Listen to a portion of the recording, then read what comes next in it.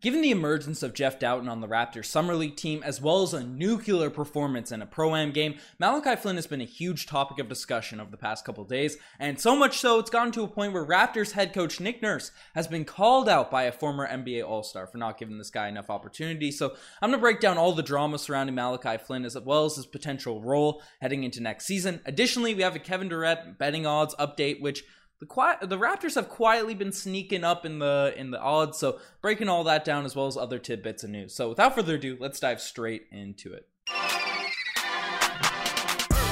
Hello everybody, Ben Rogers here, the Raptors side, just breaking down the latest Toronto Raptors news. And the first thing we're talking about is Malachi Flynn absolutely exploding in a Pro-Am game. Now, obviously Malachi Flynn played for the Toronto Raptors for the past couple seasons, hasn't really been able to break out. There was some excitement coming into last season where swole Malachi Flynn was coming into the year. I know Josh was pretty hyped saying this guy's going to be an elite backup point guard. Obviously, the way he tore up LaMelo Ball in his rookie preseason games, there's high hopes for Malachi, but hasn't been able to put it all together just yet. But one performance in a Pro-Am game has a lot of Raptors fans excited right now about his potential heading into next season. And Malachi Flynn, as mentioned in the header and all that sort of stuff, Malachi Flynn scored 73 points in the crossover Pro-Am game as his Sonics beat the PNW Reign 115-108. So a massive performance there for Malachi. And this was just, 8 points off the record of Isaiah Thomas's 81 points that I think he had a couple years ago. So, the crossovers, by all means, obviously it's not the level of even a summer league. It's Pro-Am, so you're getting some amateurs in there. It's not all professionals. It's not something that's the craziest of competition, but he's not going up against complete scrubs, right? He's not going in playing a JV high school team or some scrubs like that. So absolutely impressive showing there for Malachi. Usually you see pros put in some 30 pieces, 40 pieces, even 50 pieces, but rarely do you see those break-ins to the 70 points and 80 points. So Malachi kept coming out, balling out in this one, and hit some deep threes watching the highlights of this game, and he's balling out. But I don't want to dive too much into the Pro-Am game, but more so, if Malachi Flynn's growing in his game, what areas does he need to grow into ensure he's going to be the backup point guard for this Toronto Raptors team next season? Because last year, it looked like, at least from off-season discussion, he had a big opportunity to come in and take that role. Obviously, Goran Dragic was there for the first couple of weeks, but then both Dragic and Flynn got surmounted by Delano Banton, who played absolutely ridiculous basketball for the first 2 months of the season. So Flynn never really got some opportunities, but couldn't capitalize on any other opportunities over the course of the season to really set himself apart as the backup point guard. And the stats sort of back that up, right? If you look at Malachi Flynn's stats for last season, right, 4 points, close to 2 rebounds, 2 assists, right? The defense wasn't electrifying, got a foul per game, but the number that's really discouraging, I think kept Malachi Flynn off the court last year, is the 3-point shot just wasn't consistent enough to go down in the minutes that he played, to where the point he was a plus out there on the court, right? 33%, I believe he shot 30% his rookie season, 33% last year, right? For a 6-foot guard that doesn't, even though he's certainly an athlete and he's got a tight handle, so we see Malachi Flynn make some drives, hit some floaters, but for a guy that's not Russell Westbrook-esque or prime Russell Westbrook, dunking the ball, slashing the lane, you need a jump shot at this point in the NBA, right? Flynn's a good facilitator and all that sort of stuff, but the fact that he wasn't a great threat, and it wasn't that, the percentage is 33%, it's bad for a guard that's coming in and trying to, make a name off the bench and all that sort of stuff, but he'd miss some shots that were bad, right? Some games he'd be knocking them down, some games they would just be some bad misses, and it's tough. It's tough for Nick Nurse, right, to have a smaller guard out there that's struggling shooting behind the three-point line. I know he won Defensive Player of the Year in college, or at least for his region in college, but, the size is still a negative factor. He's not, doesn't have the strength of a Fred VanVleet or a Kyle Lowry to really bully his way or stay, the low center of gravity that those guys have, stay in front of bigger guards. He doesn't really have that, even if he is mobile and can stay in front quick-wise, but he doesn't have the size to guard bigger twos, obviously any threes or anything like that. Obviously no 4s or 5s. So if Malachi Flynn doesn't get that jump shot rolling, if he doesn't get that 3-point shot, that stroke rocking, I don't see where he's going to be able to eclipse even a Delano Banton in the sort of pecking order, just given Delano Banton's size, potential, and facilitating ability himself, even if Flynn's the better ball handler, just because defensive-wise, the style the Raptors play, right, I don't see him eclipsing Banton there, and obviously Jeff Doughton, who is a little bit of a wild card because he's been so good in Summer League. We haven't seen him play that much in the NBA. He bounced around a few teams last year, but we'll see how he comes into the Raptor system. So if Flynn can get the jump shot, the other intangibles are there. He's a great ball handler, he's a great passer, can run the pick and roll. Even the Raptors don't run that style of offense that often, right? And has the potential quick-wise on defense, still needs to put on a little bit of weight probably to match up with twos out there if he's going to be playing alongside Fred VanVleet. But we'll see. We'll see what happens with Flynn. The intangibles are there. Clearly, if he can put in 73 points in a Pro-Am game, that's pretty huge. So shout out to Malachi Flynn. Like to see him having these big fiery performances in the Pro-Am game. Better than him, dropping a dud in one of these games. So shout out to Flynn. Nice performance. But the next thing we're talking about is building off of this.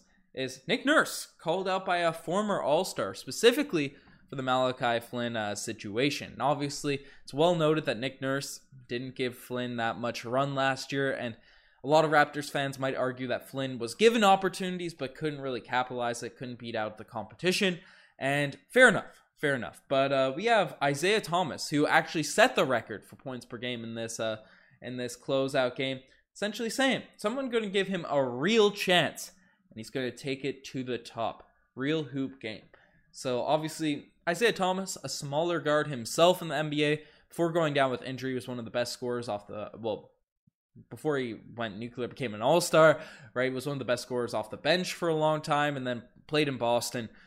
We all know what happened with IT, having averaged a season where he was a 30-piece. I think he was third in MVP voting, so he can scout some talent. He knows the true hoopers out there, and he's probably representing, the smaller guards. At least he's a smaller guard myself. I'm rooting for the Malachi Flynns, the Isaiah Thomases of the world, but without the 3-point shot consistently, if the 3-point shot comes in right at a level that IT had during his playoff runs, his MVP runs or MVP campaigns, whatever you want to call it, right? That's then Flynn is legitimately going to be at least a rotation player. I'm not arguing that by any means, but as I sort of broken down in the intro, I don't think Nick Nurse should be getting some shade thrown at him, getting called out by IT for not giving Malachi Flynn a real chance, because Flynn needs to be able to have that scoring ability to where he's not a negative on the offensive end, because clearly you're not going to have him out there for his defense playing these smaller guards that aren't thick like Kyle Lowry or Fred VanVleet. So we'll see what ends up happening. I like the confidence IT is given to our guy. I'm rooting for Flynn. I hope he comes back. And my Jeff Doughton take in the last video, I saw a couple people flame. So a lot of people agreed though, but I'm rooting for our Raptors guys. So Flynn can come out, perform, get his money. Obviously he's still on his rookie contract, but or up his value. I'd love to see it. So here's hoping Malachi Flynn balls out, and obviously the better Malachi Flynn plays, the more Malachi Flynn's dad memes we have. Raptors Nation memes we get going on the podcast. So definitely keep an eye out for Malachi. Sometimes it's the third year in a guy's NBA career where they really take that next leap. I could see him maybe having a Tyus Jones-esque timeline to his career where, the first couple years you look at him like, oh, is this guy really an NBA player? Is he kind of a scrub? Right, we'll see, borderline scrub NBA player, and then look at what Tyus Jones has done for the Memphis Grizzlies this year. Just absolutely balled out, become one of the best 6 men in the entire NBA. Just got paid this offseason. So here's hoping Malachi Flynn follows that type of trajectory. So keep our eyes looking at Malachi Flynn. No sleeping on Flynn's sanity, but we'll see what ends up happening. But the next thing we're talking about is the Raptors, now second favorites to land Kevin Durant. That's right. The betting odds, no matter how much Raptors fans are kind of tired with all the Kevin Durant news, how tired we are with the quest for KD. Obviously, if you want those jewels, if you want those top pieces, those gems in the NBA, the quests take a long time to navigate through. So obviously, subscribe to the Raptors side just to join us on this quest. But, news is still creeping out. And I said in the last video, I don't think we're going to get any heavy-hitting stuff over the next couple of weeks. The GMs are on vacation, but we're going to get tidbits. We're going to get these adjustments in odds. We're going to get the backroom plays, the minor reports that, are just sort of negotiation tactics amongst two front offices, probably more put people at stake.